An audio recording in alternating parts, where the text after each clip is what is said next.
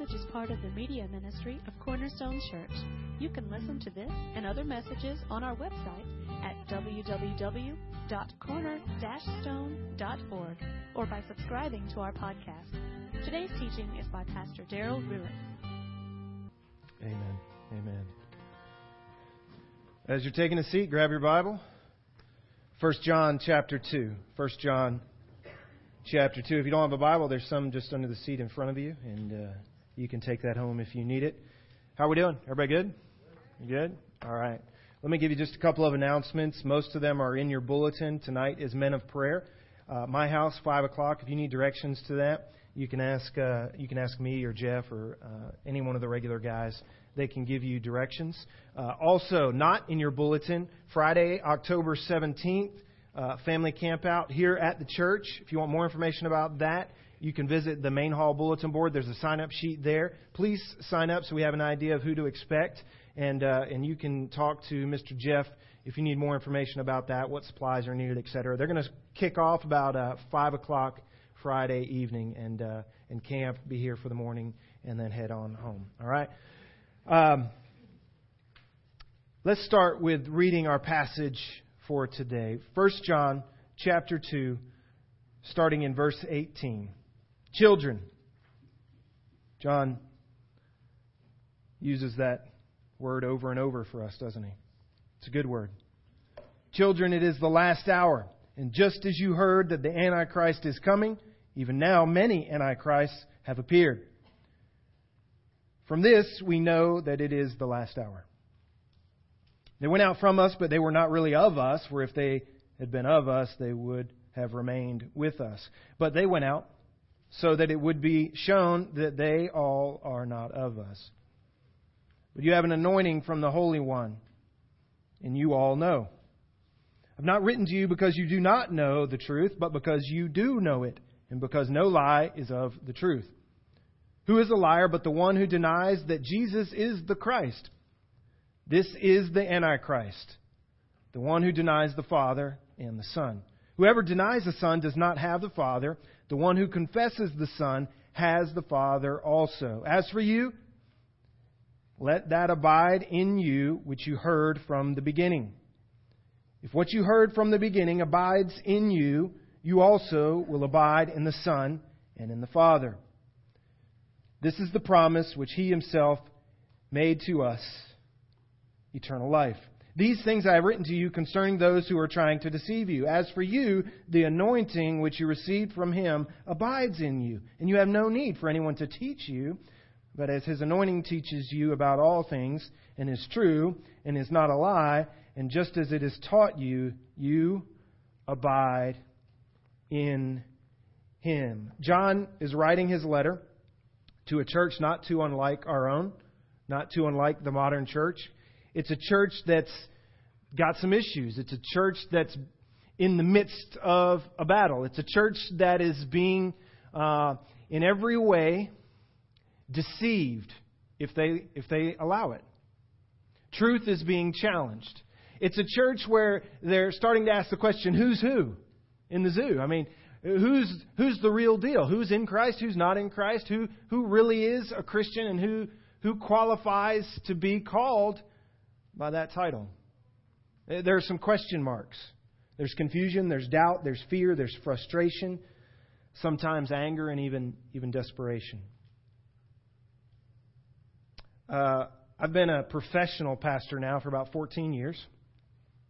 And I'll tell you that I've realized that whether you call me, text me, email me, or drop by my house, and you are in need for direction, help, whatever the case may be, and no matter what flavor of help you request from me, I've found over the years that usually I end up giving you advice that points you in one direction or another. One of two directions, repeatedly.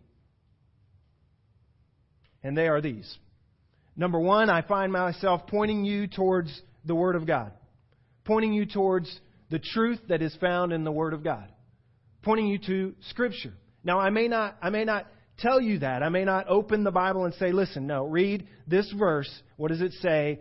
and what do you think you ought to do now with what's going on in your life? I may not take it that far. I may just share advice with you. I may just share truth with you. I may just give you wisdom, but I'm just going to tell you it is only as good as it connects back to the truth that's in the Word of God. And so usually I'm giving you the Word of God. On the other hand, I find just as frequently, if I'm not giving you the Word of God, if I'm not pointing you to the truth that's in the Scripture, I'm calling upon the Holy Spirit that resides within you as a Christian. And essentially what I'm telling you, or what I'm asking you is, what is the Spirit that is alive within you? What is He saying? He knows you better than I do. So what does the Word say? What does the Holy Spirit say? The two anchors of my own heart, the truth living in my Bible and the Holy Spirit living in my body, that two-pronged anchor of my heart is really the thing that I depend upon. Without them, my heart would be lost in a sea of despair, I could promise you. That two-pronged anchor, if you want to think about it in that way, the Word of God and His truth, and the Holy Spirit that resides within you, that is the same anchor that John is pointing us towards in this passage this morning. You should, as always, have some questions as you're reading through a passage. It's a lengthy passage this morning.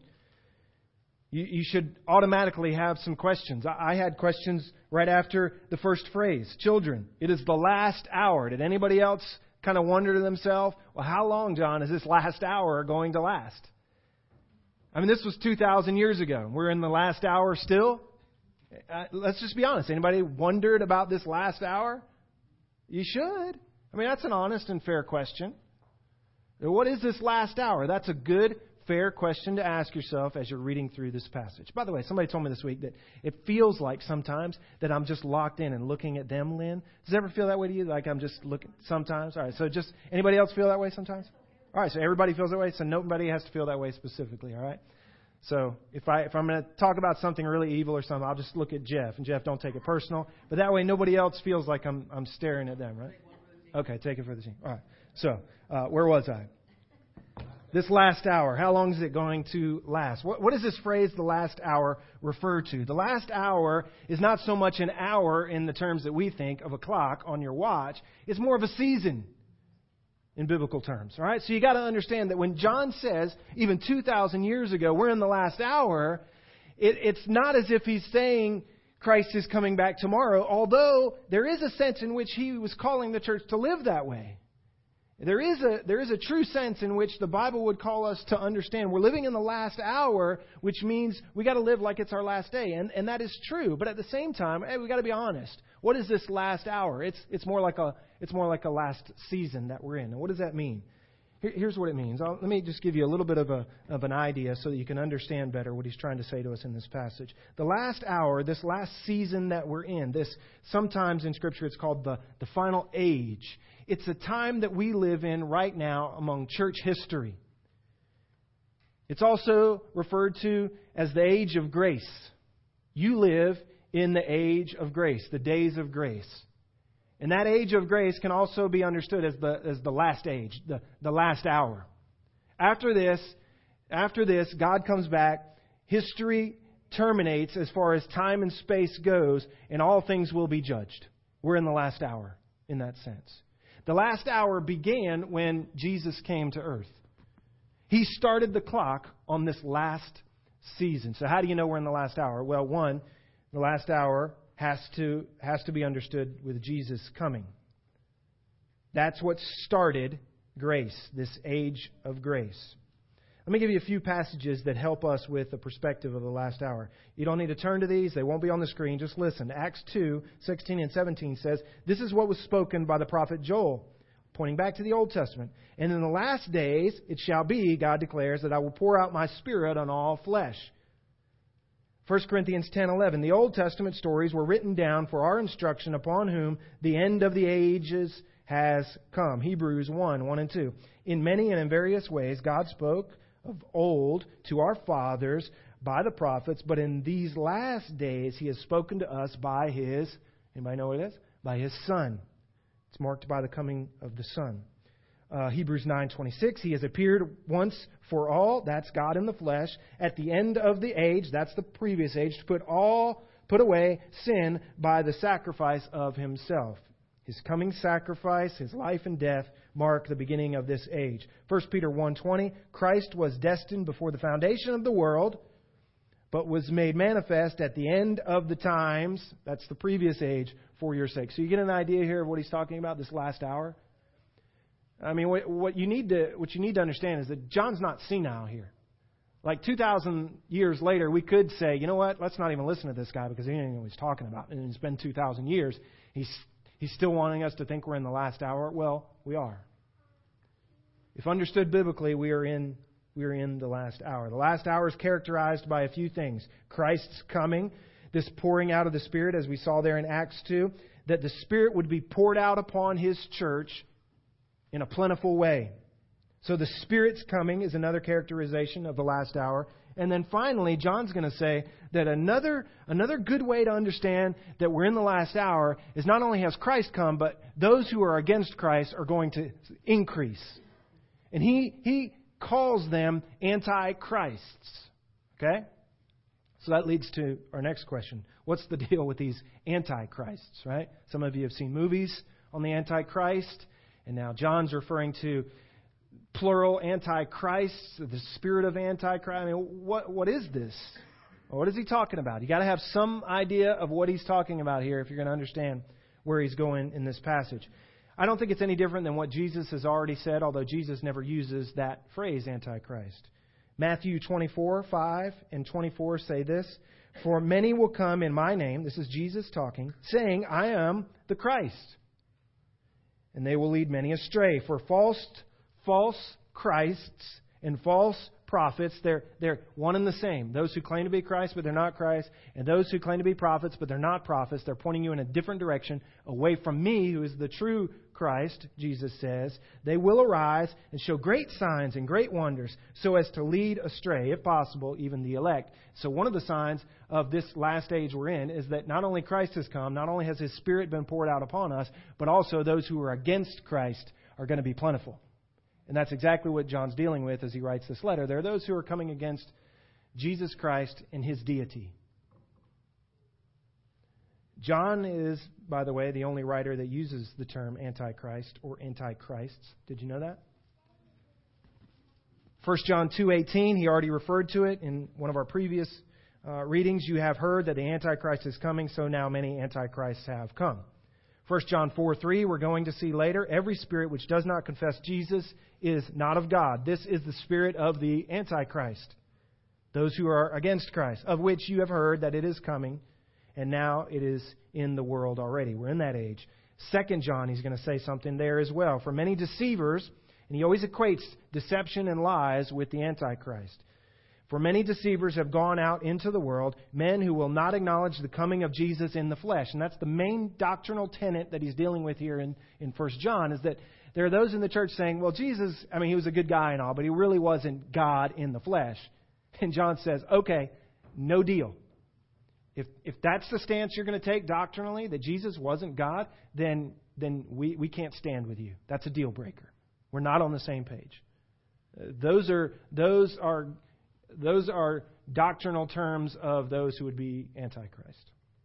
1 John 2:22, "Who is a liar but he who denies that Jesus is the Christ? This is the Antichrist, he who denies the Father and the Son." Okay? So you get a better idea of what he's dealing with here in this church.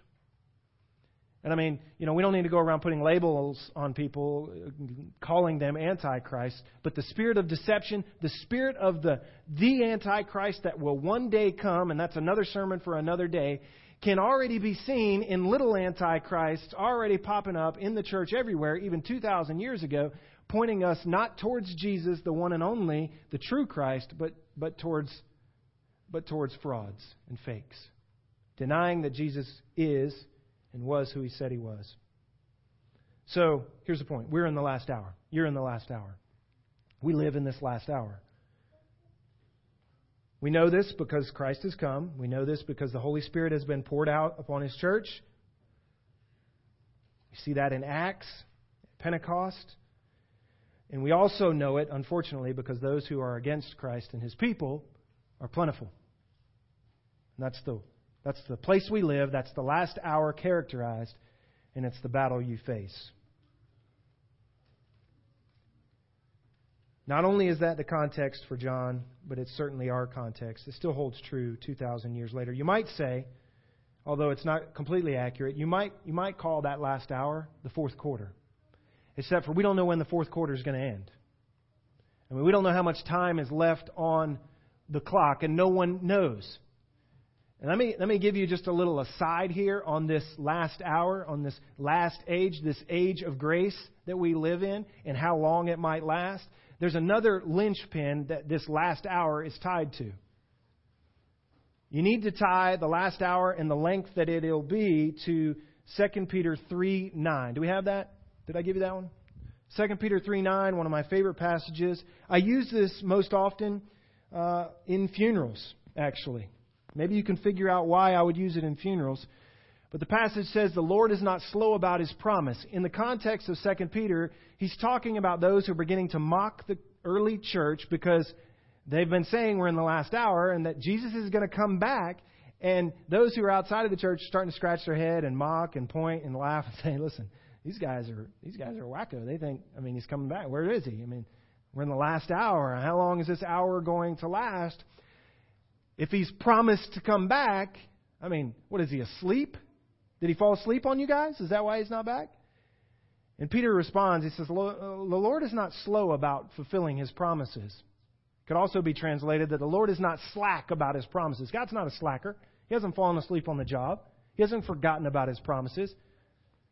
But you got to understand something about God. He's not slow about His promises, as some count slowness, but what God is He is, tell me what the word is. Say it. Patient.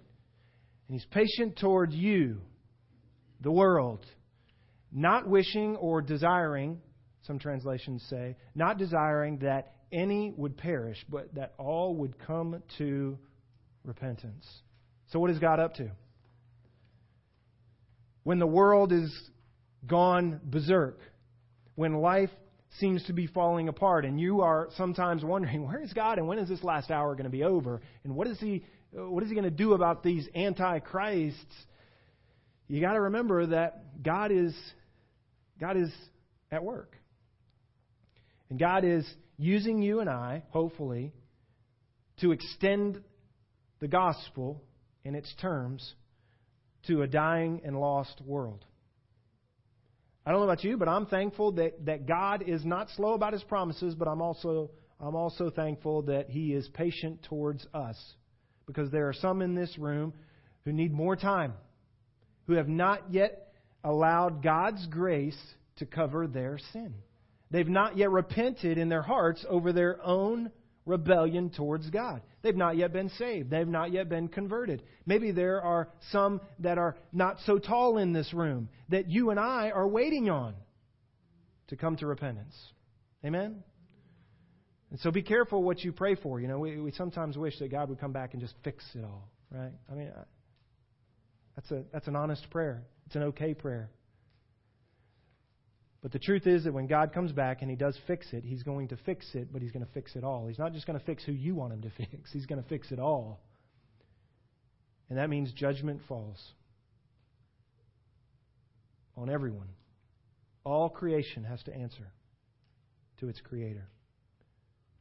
And maybe not everyone's ready yet. And so how long will this hour last? How long will these antichrists be allowed to do their work on this earth of deception? I hope a little bit longer, unfortunately. Because there are some that you and I love that need to come to repentance. That He is still dealing with their hearts. So what does John have for us?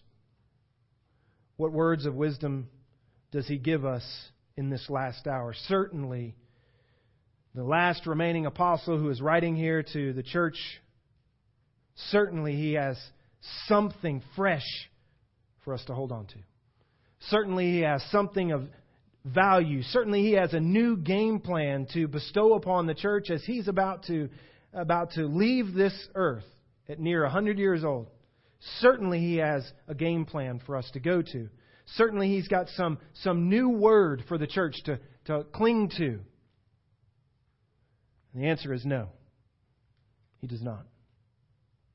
He does not have a new word. Let what you have heard from the beginning, John says, abide in you. Did you catch that in our reading? Let what you have heard from the beginning abide in you. John doesn't have a new game plan for us. While all these deceivers are popping up saying, this is truth, and I've received this word, and we're going to add this to Christianity, John said, no. Just rest on what we've told you in the very beginning. Nothing has changed. I titled the sermon, if you saw it in the bulletin, Why John Couldn't Work for Apple. Maybe some of you got that, maybe some of you didn't. Apple has led the industry and shaped culture because they pride themselves on staying one generation ahead of all their competitors. And they're doing a pretty good job. They have tapped into that thing in us that longs for something new. Not only have they tapped into it, but they have fed that thing that is within us, good, bad, or ugly, that desires the new gadget. Nobody wants the old gadget. We want the new one. Nobody wants the old car. We want the new one. We like the new songs. We want the new shoes, the new clothes, the new TV, the new house, etc., etc. Old is ew. New is good, better, and new is best. New is right. Old is wrong. And Apple sells that better than anyone, don't they? But John couldn't work for Apple because his advice has nothing new to offer. In fact, his advice is really a throwback. Let what you have heard from the beginning abide in you. He actually says it twice in verse 24. As for you, let that abide in you which you heard from the beginning. And in case you missed it there, if what you heard from the beginning abides in you, you see, if John were getting graded by a high school English teacher, there'd be red all over it for redundancy. But John sees fit, and the Holy Spirit writing through John sees fit that we be reminded. Listen, don't worry about the new one. Don't worry about the new fangled religion out there. Just go back to what we told you in the beginning. Just go back. Stand on the truth that we've already given you. There's no need for an update. There's no need for an upgrade. What we've told you is already perfect. There's no improvement that could be made upon the truth of the gospel that they've already shared. Now let me stop for a second. I want to be clear about something, because some of you will mistake my point here and use it against me later to leverage your own desires of holding us to something of old-time religion, maybe. I'm all for new stuff, okay? I'd rather have new food than old food. I don't know about you. I'd rather run in new Nikes than last year's technology. I mean, I just think they're making improvements. I would prefer a new fuel-efficient car to the old Oldsmobile, Monte Carlo, or Mazda that my parents drove back in the day. Can I get an amen from back here in my family? Yeah. I mean, I don't mind the new stuff. I don't. I'm thinking about a new iPhone 6, mostly because mine is shattered now. I didn't do it on purpose, I promise.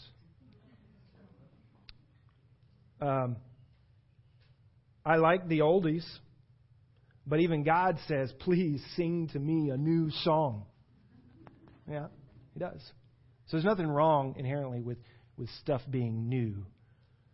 But the point here, and I think you would understand, is that when it comes to doctrine, when it comes to the truth related to Jesus Christ and everything surrounding His gospel message, there is no need for an upgrade.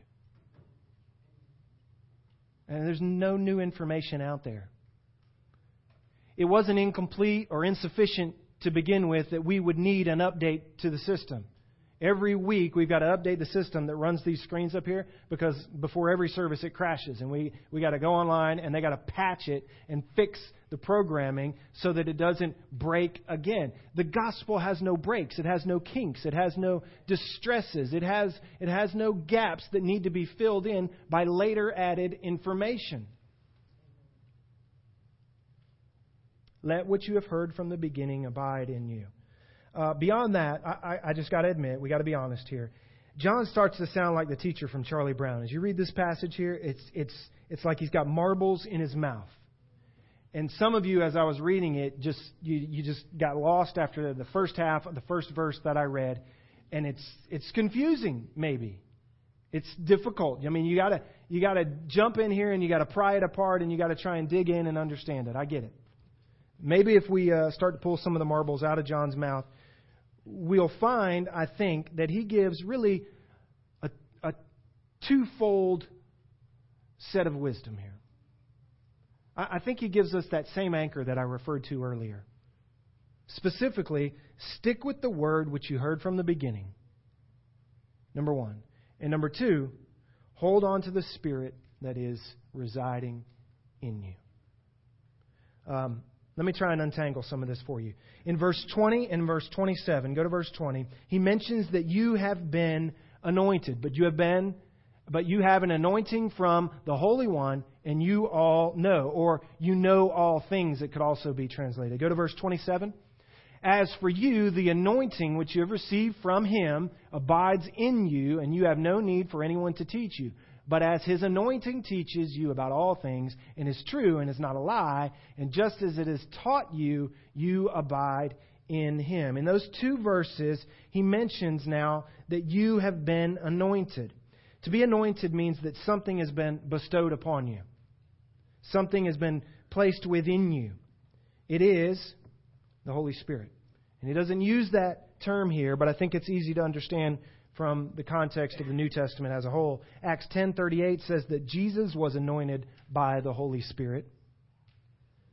1 John 4:13, don't turn, just listen. It says that God has given us His anointing. He has given us His Spirit.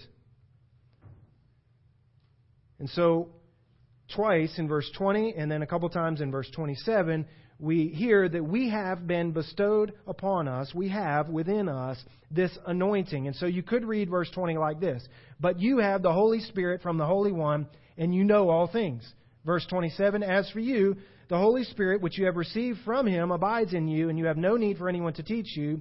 But as His Holy Spirit teaches you about all things, and is true and is not a lie, just as you have been taught, you abide in Him via the Holy Spirit. You understand? And so a key to understanding this whole passage in these two verses, what is this anointing? The anointing is the Holy Spirit that He has bestowed upon us. All right? Now, it's a good thing we have the Spirit because He brings knowledge and understanding according to these two verses. Did you notice? Verse 20. What does the anointing bring? It brings knowledge so that you can know all things. Verse 27, he says once again in a different way, quite redundantly, that this anointing brings knowledge, wisdom, information for you. So where do we get our truth?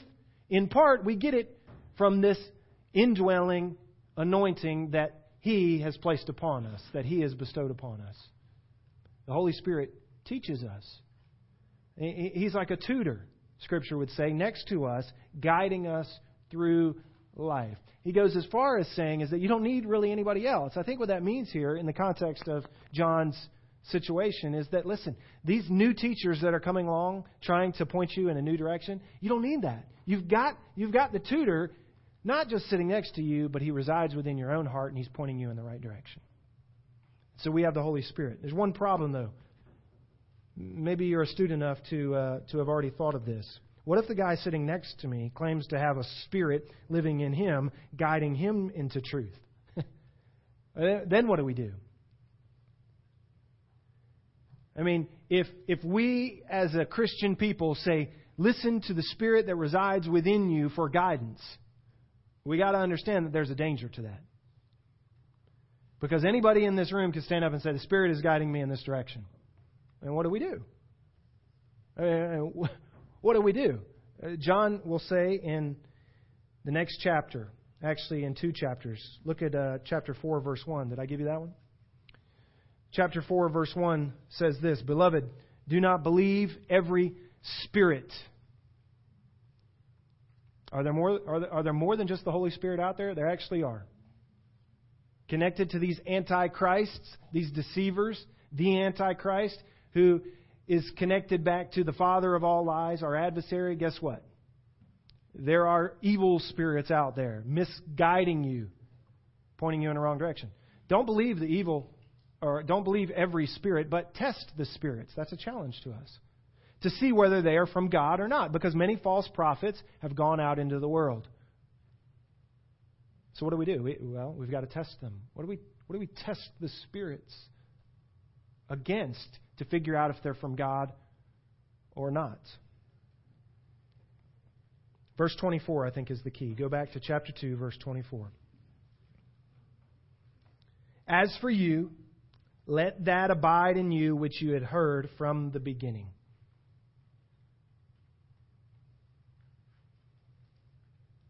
If what you heard from the beginning abides in you, you also will abide in the Son and in the Father. How do you know if you line up with the Son? How do you know if you line up with the Father?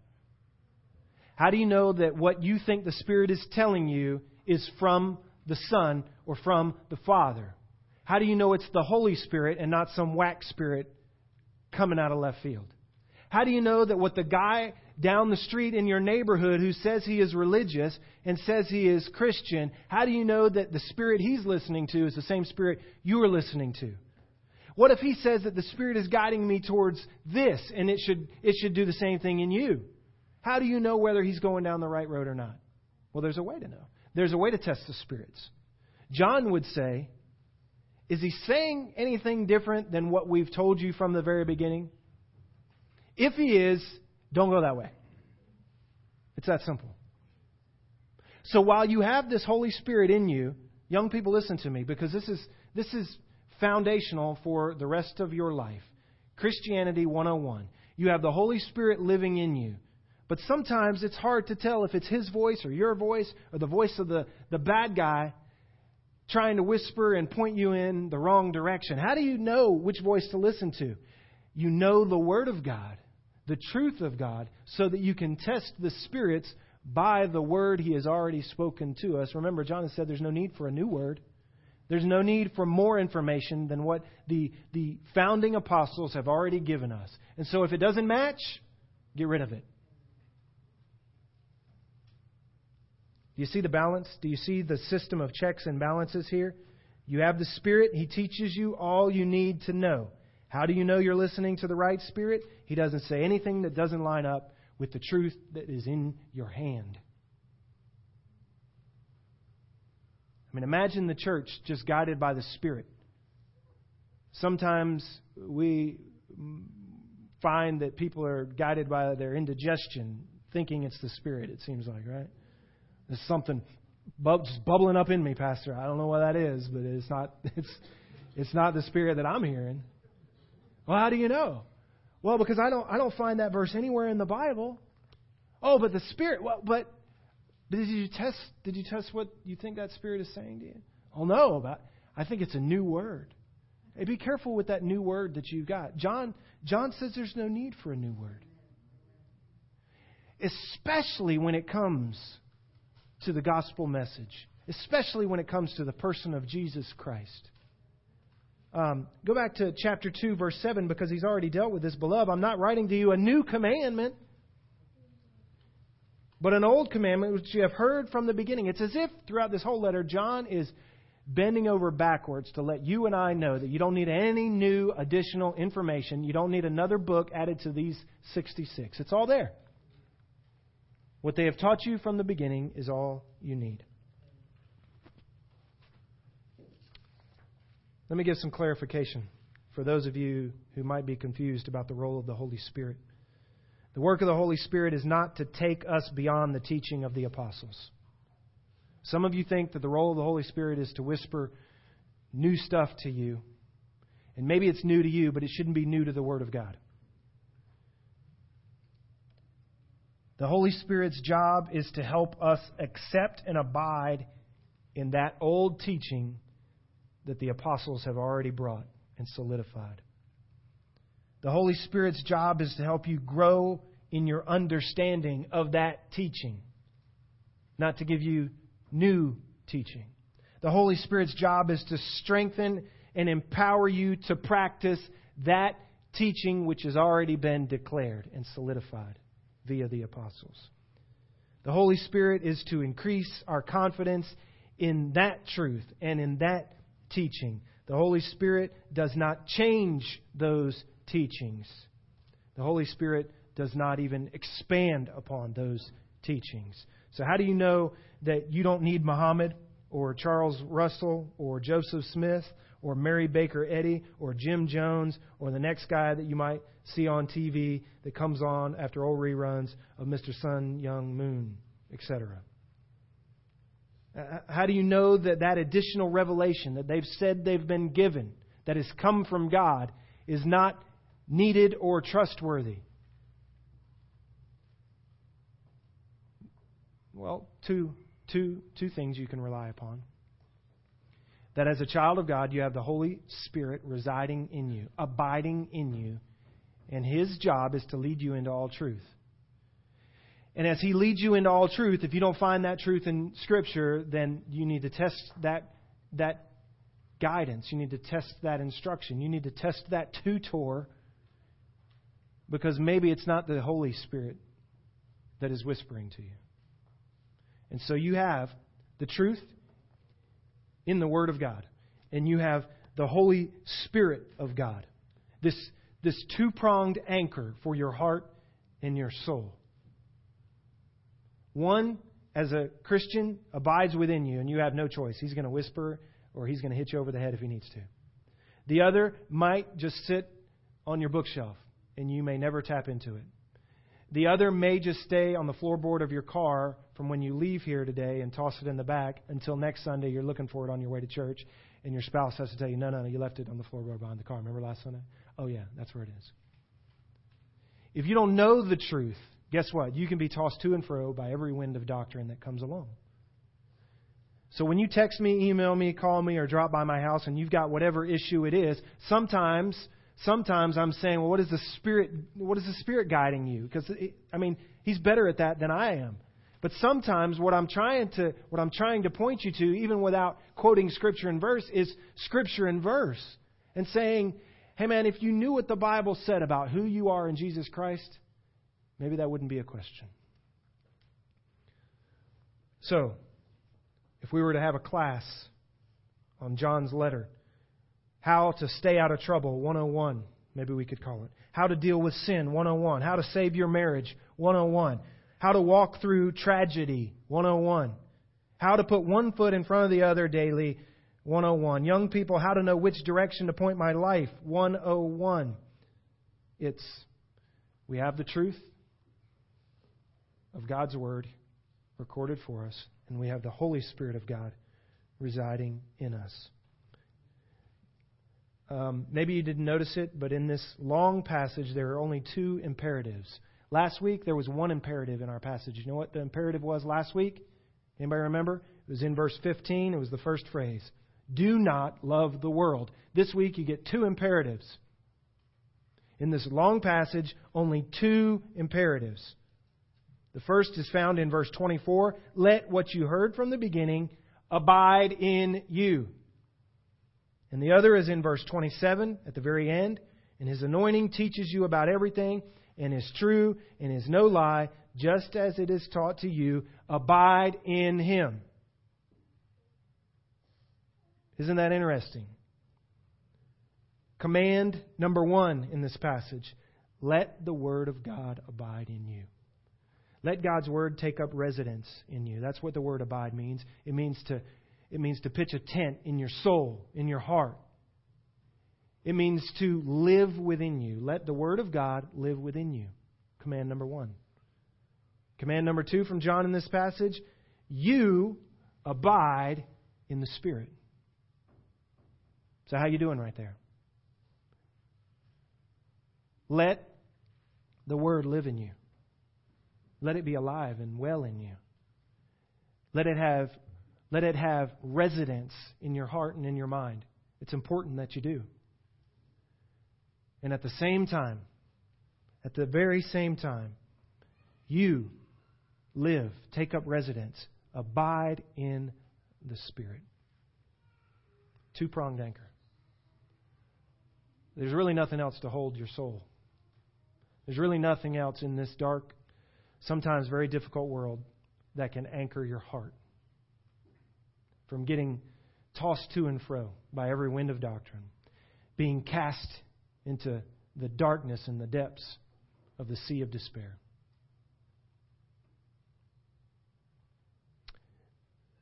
Your blood speaks a better word than all the empty claims I've heard upon this earth. Speaks righteousness to me and stands in my defense. Jesus, it's your blood. Pray with me. Father, that's the song that we sing. It's a song that we're going to declare right now.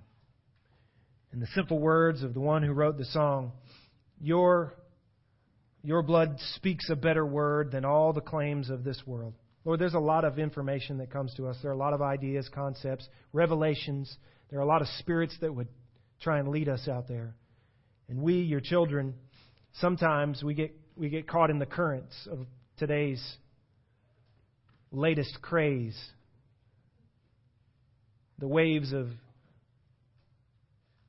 the newest doctrines, the newest ideas, by the newest so-called theologians or religious leaders who are on the horizon of our world.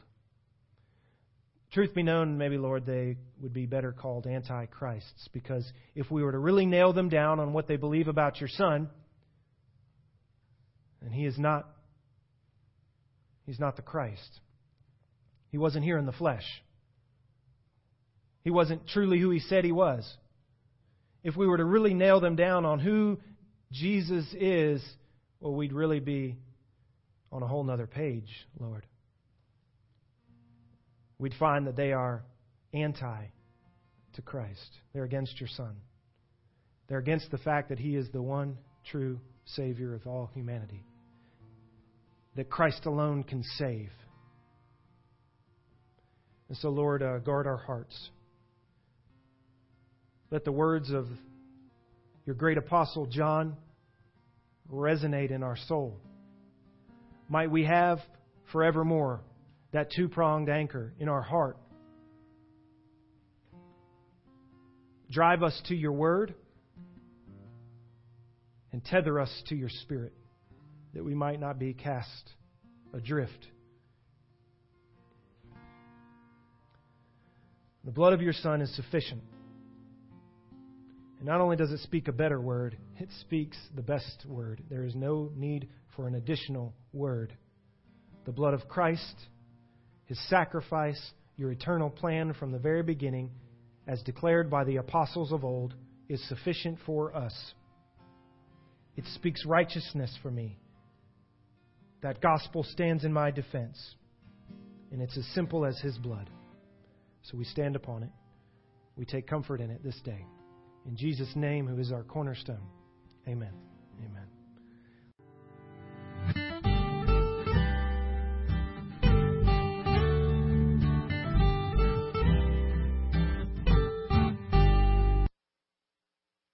Thank you for listening today. We hope this message was a blessing to you. To learn more about our church or our media ministry, you can visit us online at www.corner-stone.org or find us on Facebook.